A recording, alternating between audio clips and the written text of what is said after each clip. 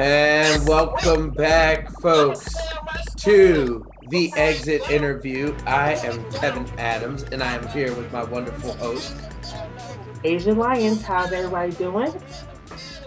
I hope everybody is great. We are here with part two of our interview with Dr. William Smith.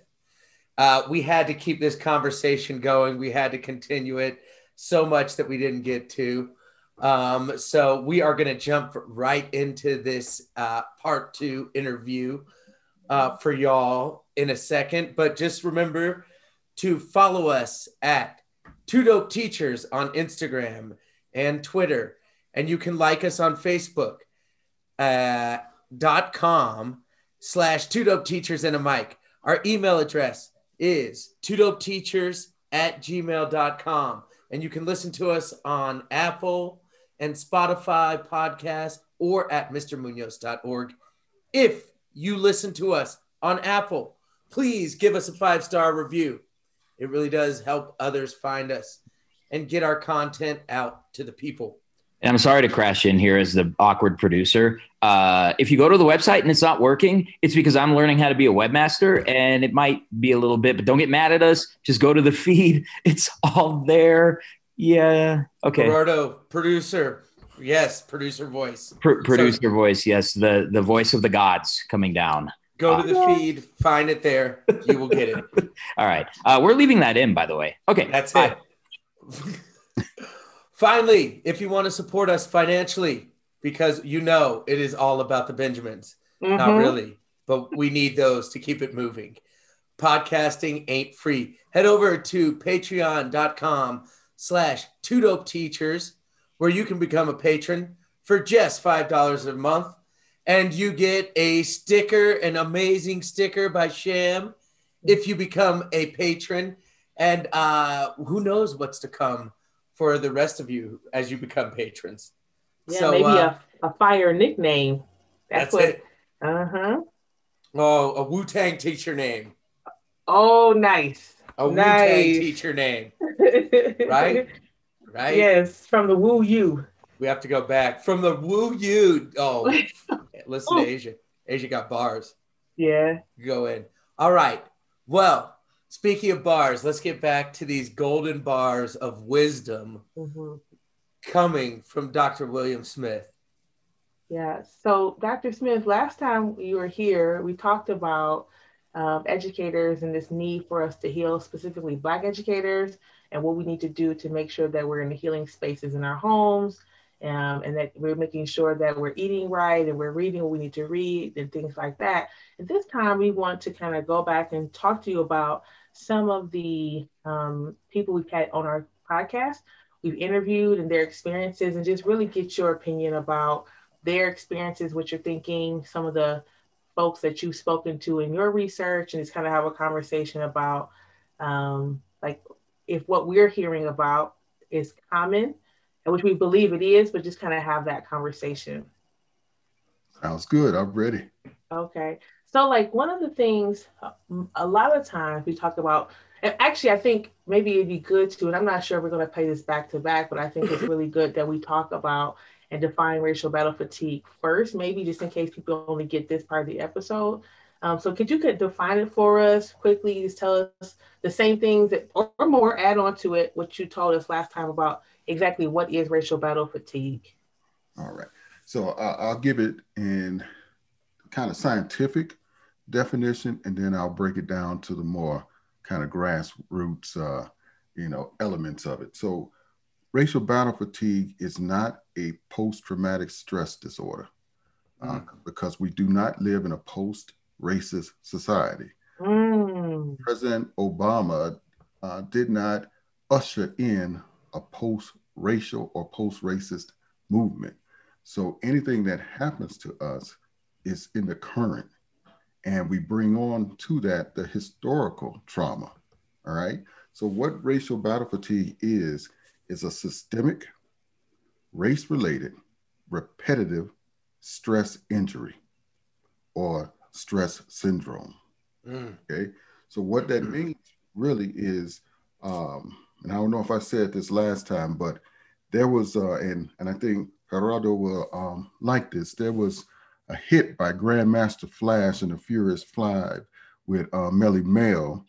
And, you know, it said basically, don't push me because I'm close to the edge. To the edge. Right? Yes. I'm about to lose my head, right? Yes.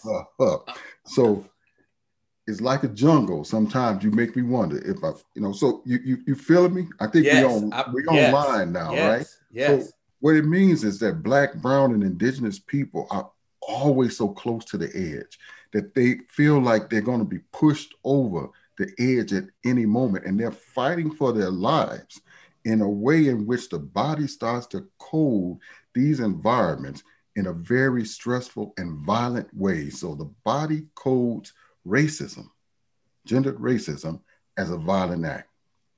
Thus, racism is violence. Mm. Yeah. Wow. So, I mean, go ahead, Kevin. Okay, I was gonna say, like, first of all, like all of that, yes, and you talked about like the three different ways that racial battle fatigue shows up in the body. Can you talk to us about that too? Yeah. So basically, and these are the main ways it shows up.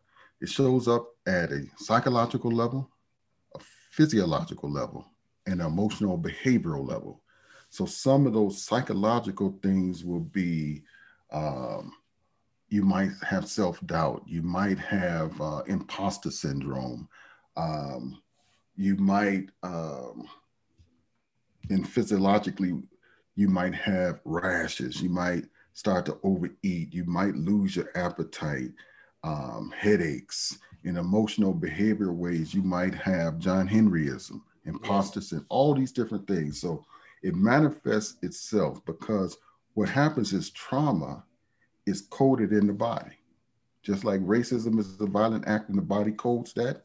So what it does is it stagnates our growth. It stagnates our progress because what happens is we're carrying that load, that traumatic load with us. Yep. And since we are dealing with a repetitive stress injury, we start to pick up more and more and more weight, right? And so again, one of the things that we know, and this is pretty relevant for, say, teachers, is that Black and brown and indigenous teachers especially, is they are facing these kind of traumatic environments in the classroom, particularly when they are the only one in historically in predominantly white space. Mm-hmm. And even if they're students, and when I say space, I mean the teacher, the other teachers and administrators might be white. The kids might be Black, brown, or indigenous. Yep. And so if those kids are dealing with trauma from their environment based on the white supremacy, guess what happens? There is a racial battle fatigue contagion in that classroom. So those teachers are picking up that stress. So, after having the 2020 and now 2021, most of us have become kind of epidemiologists from this pandemic. We've heard words like R naught. Yeah. R naught is the transmission rate, right? So if it's over 1, which is really something that we always try to get it lower than, that means that if it's, say, a 4, you can contaminate 4 other people. Mm-hmm. So guess what happens when that teacher is in front of that room with these traumatized students, because when they walk to school, the police are looking at them as little miniature terrorists. Yes. Mm-hmm. Right? And then they get into another classroom where the other teachers don't show love, don't show joy, don't see you as a body that can inspire to do great things, don't see you as a future heart surgeon, doesn't see you as a future lawyer, doesn't see you as a future dancer. So they put you in your place by racial microaggression. So these children are microaggressed. Now they're in your classroom and you feel that because we are a collective people. And now you have racial battle fatigue contagion because now that R naught is high. You got 20, 25, 30 students in the classroom and it's one teacher. Sure. She's overburdened because not only is she stressed because her babies are stressed in the classroom, but that white principal or that white teacher who doesn't understand, who does things like that. I think it was somewhere in the South where those teachers held up a noose and took a picture, and the principal was the one who took the picture. And they didn't understand why. The four white folks didn't understand why that was wrong. Mm-hmm. They knew why it was wrong. Mm-hmm. Yeah. So that's traumatizing to those black babies' mamas and fathers having their children there. And then it's traumatizing the children. And so if it's a lone black teacher or a lone brown teacher or a lone indigenous teacher in that classroom, she or he feels that too. And the other thing that happens with that is those teachers, even if they are black, brown, or indigenous in those spaces and as white students and white colleagues, they might experience that environment as bullying. And so what we know from the research is that right about, I think 1.59 times they're more likely to have heart-related diseases. What that means basically is that they have a 59% increase on the ability, or not really the ability, but the chances of having increased heart problems. They also are roughly about 1.46 times more likely to get type 2 diabetes. Said differently, 46% of an increase towards diabetes, type 2 diabetes. Now, when we look at the black population in those studies, it's even higher. Now, what does that mean? Again, the body codes racial body fatigue. The body experiences it. And so those teachers start to say, I'm having heart problems. I have rapid heart beating. I have a headache.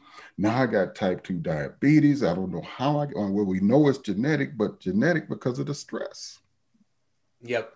So the environment becomes an environment that they really don't feel safe. And that's where the bullying comes from. So when you feel fear, when you feel unsafe, when you feel a lack of security, when you feel hostility, and you feel something like, just traumatic events, that's all coded as bullying. Sure. And so I think that's what the teachers that you might have spoken with are going through. And many of the teachers that I've spoken with are dealing with. Yeah. No, I think, Asia, and correct me if I'm wrong, but I think every teacher that we have interviewed, or educator, I should say, has always talked about health issues and challenges emerging, right? Yes. And then the interesting part is those health issues are then held against them, right? And so it's like you have to take time off because you are going through, these physical manifestations of white supremacy and racism and dealing with it every day. And then it's being thrown back in your face, right, as you try to take advantage of the time that you are allotted, right? And it's held against you. We've seen that happen over and over again. Right.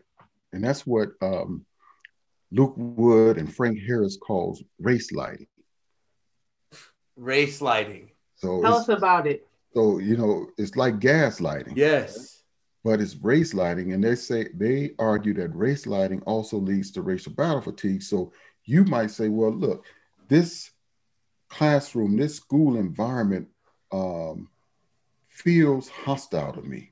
Mm-hmm. It doesn't like my presence. I'm experiencing these things as racial microaggressions. And then they say, are you sure? We all love each other around here. We all work together. We all respect each other. You sure you're not just making this up? It's not just in your mind. Why don't you just focus on your pedagogy? Why don't you strengthen do you need to go to a workshop? The thing is, they're marginalizing your experience when you say this is my reality. And then sometimes part of the racial battle fatigue is that we start second guessing ourselves. And that's where Sure. sometimes that imposter syndrome comes in, like, well, is it me? And, because you oftentimes might be the only one. But if you're not the only one, then you might have other people who have different experiences that look like you or shared experiences. And even if they are shared or different, they still are coded as hostile. I mean it makes so much sense. It's what we've heard, and that idea of race lighting, like that's something new that I'm learning about right now. But when you explain it, it makes sense. Right when you said it, I was like, oh, that is what they do, right? And they're like, oh, calm down, Right. and it's the same thing. Oh, you're too sensitive. It's not really about that. Oh, and you said it's about the pedagogy, or if you did it this way, or if you handled it this way, or if you talked or acted this way, maybe it'd be different. And Right. it's all put on the educators, Black educators, brown educators, to kind of navigate their way through that and how that looks. Right. So the other thing, like, that we've heard about, like, over and over, is just like the constant having to fight. Right. Like, just the, and this isn't microaggression. It's just that every room that I enter into, my position is treated as less. I have to argue. I know that someone's gonna, well, I don't think these kids, are meant for these classes, or, they really just don't really want to do the work or care about it, or care about education. And have you seen that as also a source of this racial battle fatigue? Just having to, like, constantly, fight the fight every day, every time any room you enter into, you like, and I've had these days where I'm like, okay, take a deep breath. Here we go. I know I'm going to have to say this at least 3 or 4 times in this meeting. Oh, that's classic. I mean, it's a classic example because once again, you're being made to be put on the defensive. And so they'll say something like, well, if you weren't looking for racism, there wouldn't be any. Just if, Sure. so it's all about you again. So they're trying to turn the tables away from the systemic structure. That's why I say it's a systemic, race-related, repetitive stress injury. It's systemic. All those words mean something. So the system is really what we're fighting. And it's those people in the system that reinforce it. And they basically give fuel to the system to keep operating throughout, our lives. So, and we keep having to fight an unjust system. And again, it's one that really wasn't made for our presence.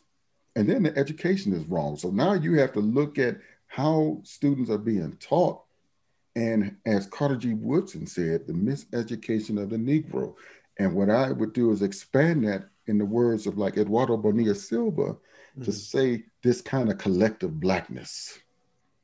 So dark-skinned Puerto Ricans, dark-skinned Mexican, all these folks who are part of this kind of collective bottom caste community. Yes. And so you're starting to say, wait, this is just reinforcing whiteness. Yes. Mm-hmm. Mm-hmm. And they try to argue. So that's where the race lighting comes in. No, this is just America. This is just human. We're all appreciating contributions. Then you say, well, the contributions of indigenous is missing. The contributions of Chicanas is missing. The contributions of Black women are missing. Oh, well, but it's such a larger piece. So now you're on the defensive. And anytime that you have to always be on the defensive, you never get rest. I don't know who your favorite football team is if it's the Denver Broncos or, since y'all in college. That's who I represent. That's who I represent. Well, if your defense was on the field for over 150 plays, that's a bad defense. That's right. And so what happens? They get tired, right? And then the offense continues to run over them, right? Yep. The best defense is one that doesn't stay on the field long. And that's right. it can put the offense on the field. When have we been able to be on the offensive side? And see, that's what Dr. Chester Pierce talked about when he said offensive mechanisms. And I recategorized it to say offensive racist mechanisms. But these offensive racist mechanisms are the things that keep us on the defense, keep us in our place. And that's where racial microaggressions comes out of. So we're always being defensive, defending our bodies, defending our minds. And that's the part of it that gets tiring. So can I ask a question then? Just thinking about like, first of all. Go ahead. Oh, well, I would just, go ahead, Asia. Ask your question. I'm going to come back to this. So I don't know anything about football. Please no. But what I want to say is, you talked about like this, like being on the field for like 150 plays, and this makes me think about this idea of Black educators like leaving the field and passing that baton on. Because last night we had on Dr. Darlene Sampson, and she talked about when Black educators are exhausted, it is okay for us to like basically walk off the field. Mm-hmm. Right. And that lets someone else, another Black educator, hopefully, but someone else to take on that work, because we just can't keep like burning ourselves up. So right. Would you say that that's the kind of thing that you would maybe suggest to educators? And I know that a lot of us talk about like not wanting to leave our children and like being the only person of color, Black person specifically in a space. Would you say like it, yeah, like let's try not to burn ourselves up in the name of all of our students, and then we end up getting, basically like blowing away in the wind and sacrificing ourselves? Now, there's two ways to answer that. And one is from a more radical tradition. It's a more liberatory tradition. So which one do you want me to give you? The one that's kind of where everybody will, accept and understand, or you want to go in a radical? You already know. Well, you know. Right. Well, yes, radical. I'll give you a little bit of both. One all right. is we can't walk away. All right. And that's the hard things. But then we get burnt out and we start carrying on that allostatic load is off balance. So now our cortisol levels are increased. We have telomeric decay. So it hurts us. But one of the things we do is we can't leave our babies, right? And because what happens to our babies? So the thing about walking away is it's just like if you own a house. If you so-called live in a decent area, the longer you live in that house, your house gets equity, right? And equity is essentially power.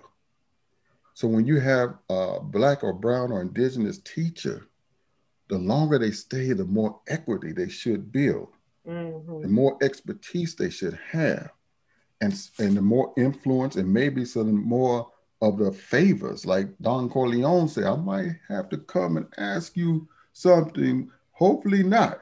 Yep. But one day you might have to repay. That is what equity gets you, right? But if you move away, you never build equity. So you lose power. All right. Now, here's the other thing. Why can't the equity be in our own community? That's right. So why can't we have Black independent schools like we used to have? Read the work of Vanessa Siddle Walker, a great historian, past ARA president. Yeah. And look at those schools that she talked about. Yes. Right? I have her book up here on my bookshelf somewhere. Yeah. Read the great work of, he was on my dissertation committee, Dr. James D. Anderson, The Education of Blacks in the South, 1860 to 1935. So we can do it. Now, we knew there was threats then, and a lot of those things got, white supremacy came in and they burned it down and lynched people. But we're in a new era. White supremacy is still alive, But we got to teach our babies, because our babies' souls are dying, soul injuries. That's one of the things that the Native people call soul wounds, Yes. right? And they have a book. One brother has a book at Wado. It's called Healing the Soul Wound. Healing the Soul Wound. Trauma-informed counseling for indigenous communities. Eduardo Duran. So we need to be able to understand the soul wounds that these children are having in these schools, right? And that they're being injured. So indigenous kids are being injured, Black kids are being injured, brown kids are being injured. And they would be less likely to be injured if they were in loving hands and loving arms with teachers that look like them, who are in control of their community or their school within their own community. I mean, I love this idea, of Black independent schools. I'm a big fan of bell hooks. We're big fans of bell hooks, and teaching to transgress. She talks about the greatest education I've ever had was in my all Black school, my segregated school. She's like, we didn't have much, but we knew we were driven by a mission, and that mission was guided by love, and it was people who knew us, who cared about us. They knew us out a messianic zeal, yes. That knew us. They knew us in and outside. They knew us at church. They knew our aunts. They knew our uncles. They knew everybody, right? So like that just hits. That just hits right. But I want to go back to this idea where you talked about offensive racial mechanisms, and one of the things that like has also been mentioned by teachers are like evaluations. Evaluations and school ratings. And I've come to the opinion, like all evaluation systems, I believe they are skewed towards whiteness. And so they're always going to prefer whiteness in the way that expressed in whatever. And so I almost feel like it's just another tool of white supremacy to come through and say, you're not good enough. You're not qualified. You still got to do it better, even if you were doing it, the best. And oftentimes it's people who don't look like us, who are evaluating us and deciding, are we doing a good job or are we not doing a good job? But have you seen also like that role of the evaluation? And what are your thoughts about things like school rating systems, especially in our city? They're used to shut down schools in our state, right? And then reopen them. And usually with what we call plans of innovation.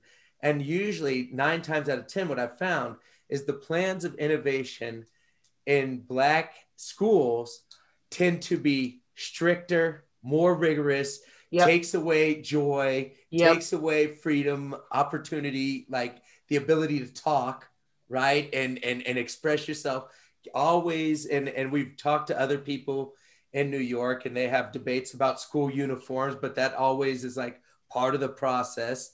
But what are your thoughts about like all of those kind of tools that are used to kind of reinforce white supremacy, run Black teachers out, and really, I guess shut down Black schools? Oh no, I think they're tools to really raise the status of those who are more likely to benefit from whiteness, and then keep the other groups in their position, right? So we have to use our own tools. We know what's good. We know how to see and seek out brilliance. We know how to create brilliance. And so that's why it would benefit us more in Black independent schools, but we have to believe in ourselves. See, I come from a mother who was a teacher. Yes. In an all-Black school. Yes. I went to all-Black schools until high school. Yes. So I saw Black brilliance. Yep. And I saw Black struggle. Yep. But I saw the whole continuum. And that's the beauty of like a school like Spelman and Morehouse. Yes. Yeah. So you can see the whole continuum instead of just one side. And that's just the deficiencies or the deficits. And then those deficits become the part of the culture of the race as an identity, because people say that blacks can't achieve. But if you go to Spelman, you go to Morehouse, you see success, right? And that's how it was in my school. I saw brilliance in the teachers. And the thing that was really most effective for us, because sometimes black boys would get a little rambunctious. Yes. It benefited me in Chicago when there was an offshoot football league, and I think the team was called the Chicago Fire, and then it went defunct after a couple of years. That league, so we had this influx of big old strong black men who were substitute teachers and regular teachers coming to the classroom. The black teachers was all excited because they're like, I'm gonna send you down to Mr. Holmes, and his name was Larry Holmes. Yes. I'm gonna send you down to Mr. Holmes. And see, back then they was paddling. I think most of them was cues or something. Yes, because they were swinging that wood, But they had these muscles, and they didn't play, right? Yes, but they could teach too. That's right. So the thing was, they commanded respect. They didn't demand it; they commanded respect, and so that changed the whole culture of the school, and so that benefited me a lot. But here's the other thing: some colleagues of mine and we did a study using national data. Mm-hmm. And what we did was, it was looking at some of the, from K through, I think, 6th grade, and some of these assessment tests, like with math. And here's what we found in the data. The blacker the school got, the better the math scores were. Huh. Not only for black students, but brown students and the few white students that was in it. When it was fewer black students in a predominantly white school, the black students did poor and the brown students did poor. Asians pretty much was not affected no matter what the school looked like, in this national data. Yeah. But the scores for black and brown children went up as the school became black at every grade level. So the thing was, they passed over the white norm when it was an all-white school, right? Wow. So that's math. Those are, and everybody in the country were taking them. That's right. Right. That's so right. You can't say, y'all just created some kind of new math test for black kids. Yeah. So what does that mean? That means that those black children were having a different experience when the school was predominantly white. Those brown children were having a different and potentially more hostile experience the whiter the school was. But the black, and remember the last time we talked about a different data set on black children. Yes. Black teachers. Yes. Teachers, the white, black, and black and brown, white, right, effect. Yep. But this is a study that we did, and we showed empirically that black students can achieve.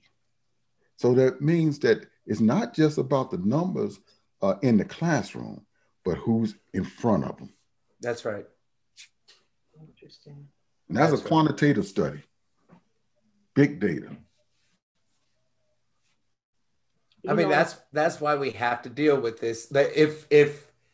Unless we, and I support. I was saying let's build the Black independent school network across America. I'm down. I'm down to start working on it, trying to plan it, put it together. We'll see if they let us have it. We get all this charters, start a new charter. That's what I always have said with these charters. I was like, let the mosque want to open up a charter. Let them want to open up their own religious charter and see what they let them do. Right.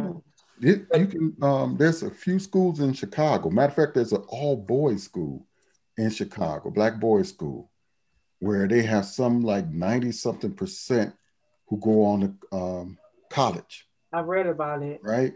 And then we had the sister Marva Collins years ago, who had independent black school, and they just excelled. So we could do it. We just have to believe in ourselves, and we have to stop being scared of white people. That's right. And white approval. That's right. Right? That's right. And then the other thing, what happens is one of the things that has been shown to mitigate the stress and the racial battle fatigue that we experience is falling back on our African self-consciousness, like Joseph Baldwin said. Uh-huh. So one of the things that Chicanos, Chicanx, Puerto Ricans, Afro-Puerto Ricans, even indigenous people, one of the ways in which they lower their stress load from racism is the cultural practices that they perform. That's and right. the rituals That's that right. they perform. Right? Now, I mean, we can talk about that Spanish stuff. That's a colonizer's language, but I'm supposed to be sitting here in Aslan, the capital Yes. of Aslan. Yes. Right? So, but what does that mean? And they wasn't speaking Spanish. Right. All right. So, but we went through that process too. And then we started looking at Swahili and speaking, and then Kwanzaa, and naming our children more really Afrocentric or really true African American names. Yep. Right. So my point is this, that we have to start looking at those rituals and those deep cultural traditions and love those and embrace it, and don't be ashamed of it. Yes. We can start to reduce our stress load. And I'm talking about things like our artistic expression, right? I'm talking about dancing. That's right. Yeah. That's right. All you got to do, I could go right out here and there's some Navajos who will do a certain kind of dance, culturally specific, that brings community together and builds strength. And that's what I tapped on the last time when I talked about that body of Christ thing coming together, and the body of Haru and Kemet coming together, the pieces.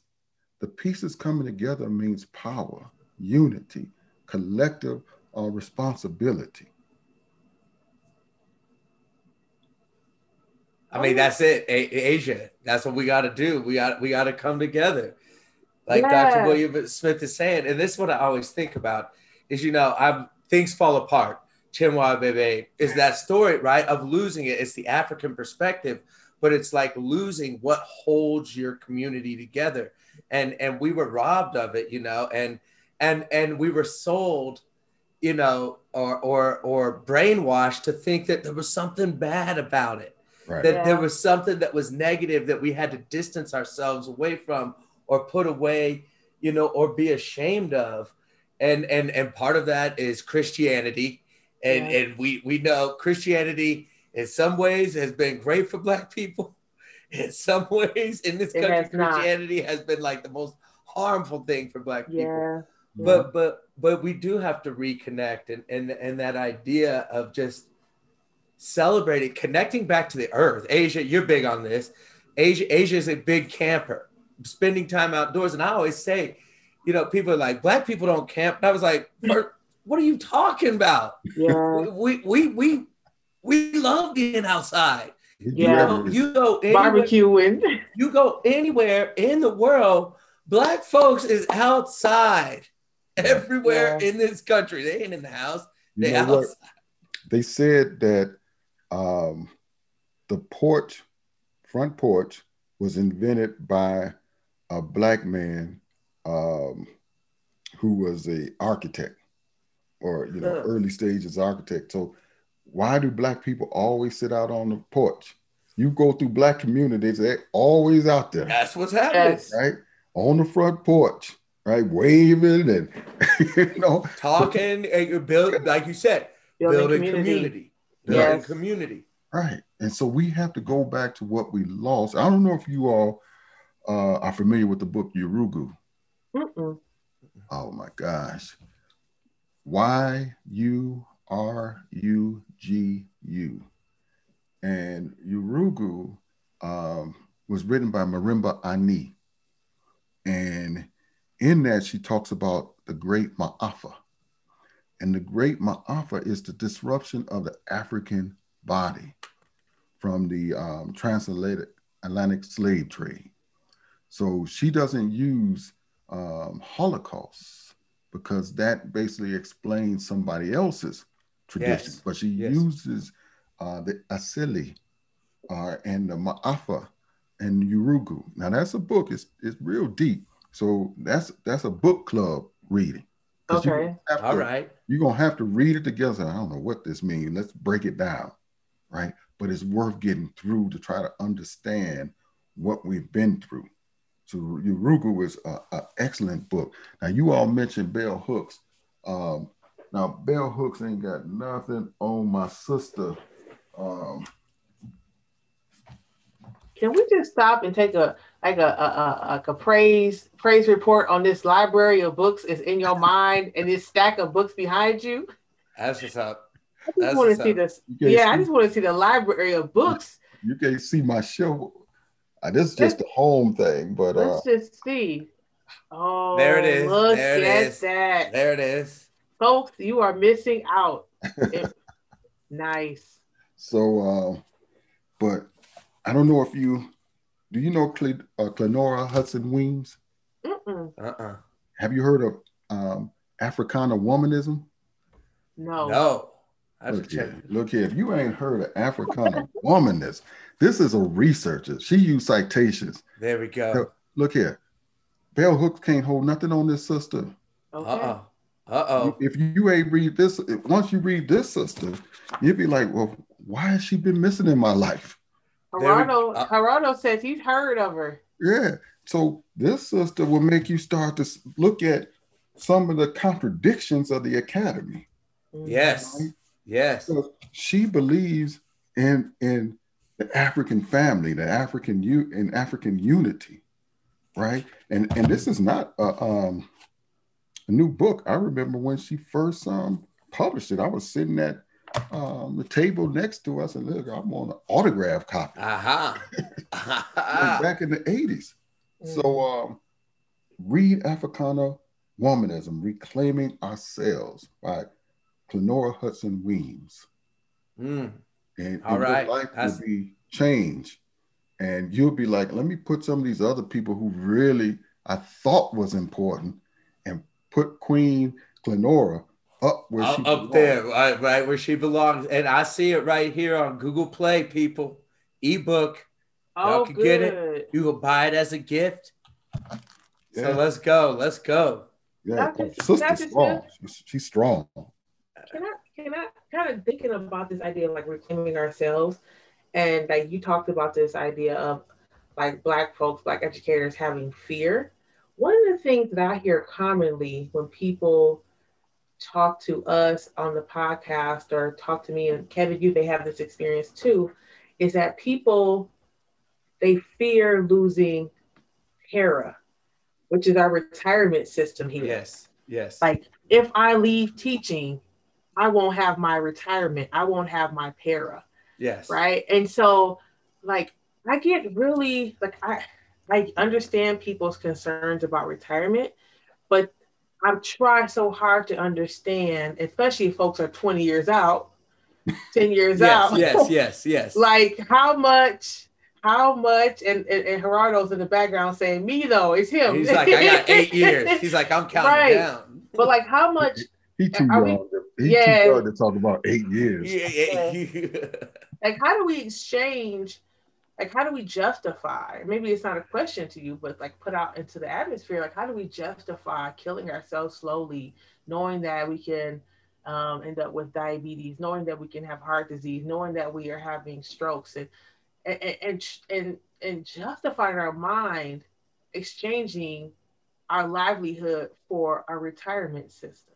Right. I mean, it's a realistic fear, right? Yeah, because sure. Black people brown people have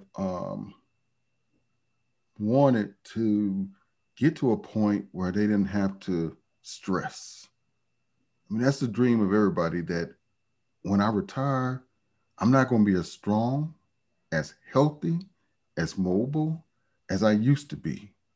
And I don't want to be a dependent of the state, or to have to have someone else take care of me.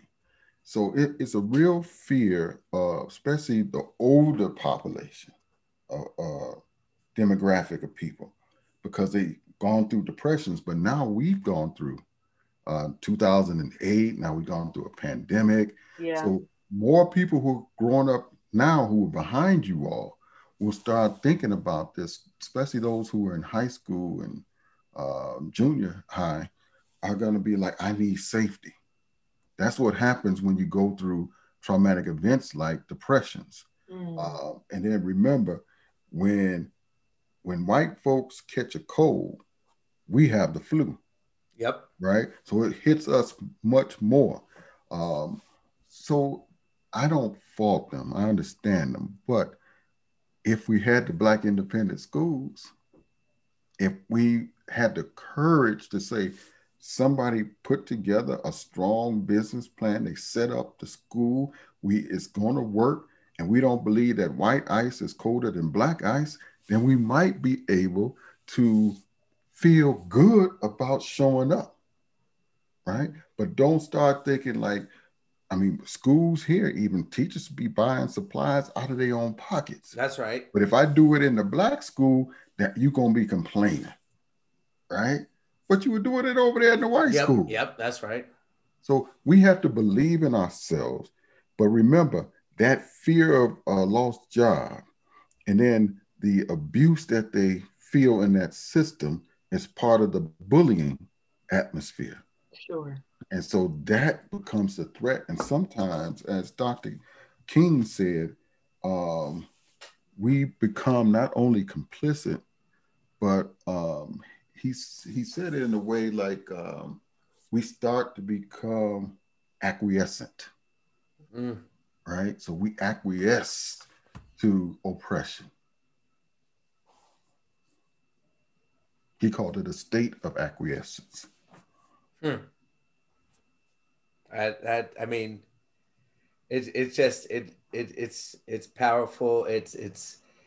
It's what happens though. I think that's the balance, right? Is how do we make sure that we continue to fight this? And I think the sphere of education has been so critical for Black people's liberation in this country, that like we have to understand why Black teachers are leaving, right? Yeah. Or why they acquiesce, right? Because that's the other side. I'm going to give in. I'm not going to fight anymore. I'm not going to resist, and I'm just going to let it be. And maybe I feel a little bit better. Maybe my conscience hurts, right? Because I feel like I turned my back on folks, right? Or I'm out. Or I'm sticking with it and I'm going through it. Or I find a balance. I find a way to ground and center myself, which I think is ideal. So one thing that I always think about, and I think we're getting close on an hour on this episode, but Dr. Smith, as a teacher and as somebody who works with young people with the ultimate goal of loving to see more people who look like me go into education and see education as a career. All too often, I see kids who've gone through this system, like you said, and experienced this trauma. And it makes sense why you wouldn't want to ever step back into school once you actually get out of a school, right? Well, how do we talk to young people and prepare them, especially young teachers of color? I've worked with teacher candidates in my classroom, teacher candidates of color, and I've seen some of them really thrive. I've seen some of them leave, after an amount of time. But how do we talk to them and really let them know what it's going to be like and how to best prepare for a career in education? Good question, Kevin. That's also a hard one, because unfortunately, there is no financial incentive. it's like a moral obligation, which is pathetic, right? That Yes. you have to tap into my morality and my concern, uh, and not pay me what I'm worth. Ooh. To build the future generation. And then we miseducate people. That's right. Because think about all these people out here killing us. Uh, what's his name? Derek Chauvin. He had a bachelor's degree. Had a teacher. That's So right. so teaching, schooling is complicit in white supremacy, right? So it's a real hard sell. But if you can be a model, if you can find a way in which you can create a paradise within your classroom where you can use different structures, challenge the orthodoxy to schooling folks. And remember, there's another book written by Mwalimu Suja called "Too Much Schooling, Too Little Education." Yes. Too much schooling, too little education. So we're schooling these children, we're not educating them, right? We have to be educators, not schoolers, not putting them in a system that's going to put them to participate in the prison industrial complex or not be able to be effective uh, working citizens. We have to educate. Educate. The root word of educate is to enlighten, to bring out, Yes. right? So we have to be able, like that light behind Asia, to shine bright, right? There's an old passage, I think in the Old Testament, that talks about you went and light candles and put a bushel over it, right? So Yes. those children are like lit candles, but you're putting a bushel, you're putting them in a box. So that eventually the light goes out, It's out. Sure, sure. right? Because you're taking away the oxygen. And so that's what happens with our children is that they can't see a future. So remember I said about those big ex-football players that came to my school? Yes. Yes. They shined a light. But my mother was a teacher. So the light was already Yep. being Yep. lit. Yep. Yep. And, Yep. and this is her 81st birthday. So I'm celebrating it with you all. Blessings. Oh, Blessings. happy Blessings. birthday. Happy birthday, Happy Mom. birthday, moms. So we have to be the model that we want others to see and be inspired by. And that's going to be the children in the classroom because they're going to say, Miss Lyons, Mr. Adams, Mr. Munoz, those are powerful people. And it might not be a formal classroom. You might be a coach. You might be at the Boys and Girls Club. You might be with big brothers, big sisters. But those are educators. Mm-hmm. Education doesn't just happen in a classroom. That's very true. Hmm.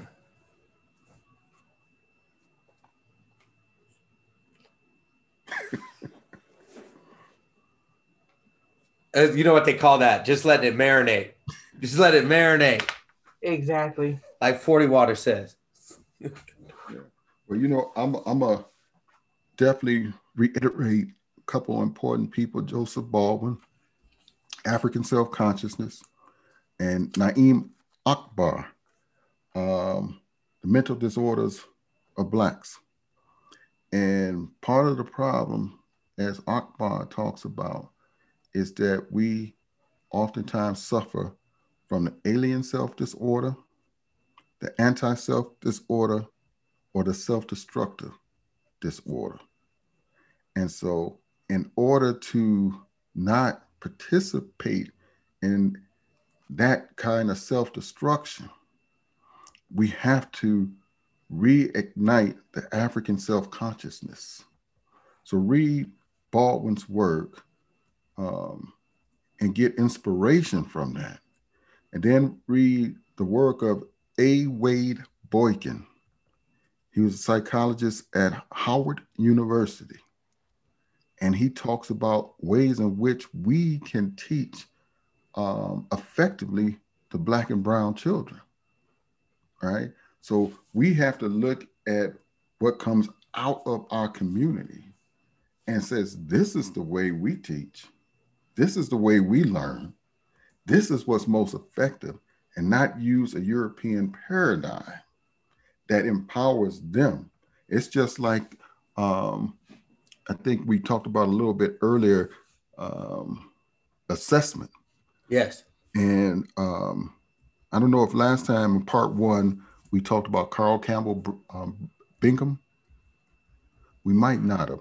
I don't think we did. Maybe we did, but he was the one that did the Army Alpha Beta test way back when. But he's also the so-called father of the SAT. Yes.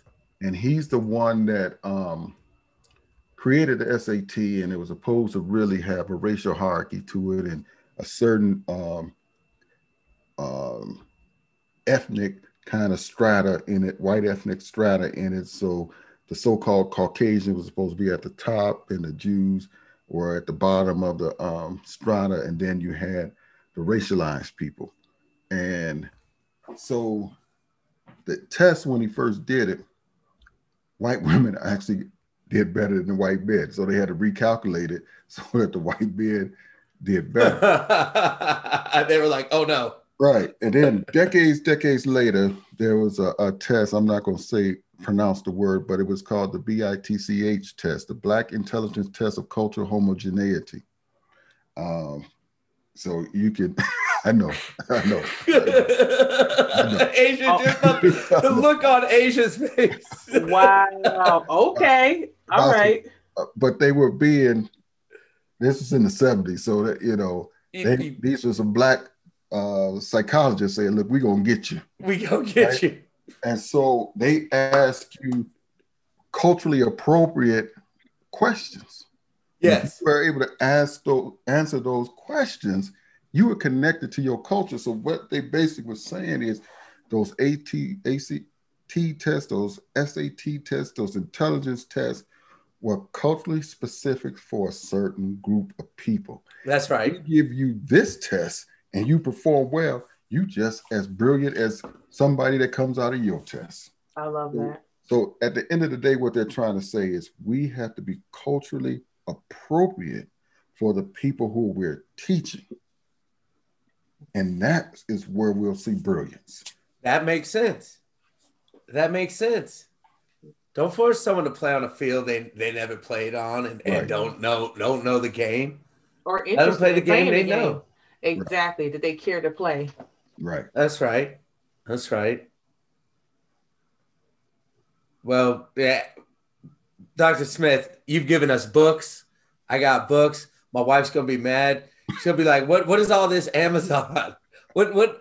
Actually, I can't use Amazon no more. So I gotta go look out. I have to find some other spots." What'd you say, Asia? Thrift books. But see, it's hard. But I'll get out there. We're gonna do it right. But we're gonna get these new books, and we have just. I mean, we could sit and talk to you, I think, for another hour, hours on end. I think we would definitely be checking back in with you as the exit interview continues, and just appreciate your time and just all of the wisdom and knowledge and just, as someone who teeters, right? And I'm this is my year 15 and I teeter on it. Listening to these exit interview stories, sometimes I'm like, maybe I should leave, but you just left me feeling like, nah, keep going, center myself in my African consciousness, right? Reaffirm that African consciousness, connect with those traditions that are there, that are dormant in my DNA, right? And that's going to help us, which I think is really powerful and important. Right. Regardless of if we stay or leave, we got to do it either way. As long as you work for your people, you got to work for your people. That's right. Yeah. Well, go ahead, Asia. Bring us home. Well, this has been another wonderful episode of the Exit Interview. Once again, thank you so much, Dr. Smith, for being with us and coming back and just filling us in with, again, more books, more knowledge. And audience, tune in. We'll have Dr. Smith back. You all have a good night, and we'll see you on the next episode. Thank you.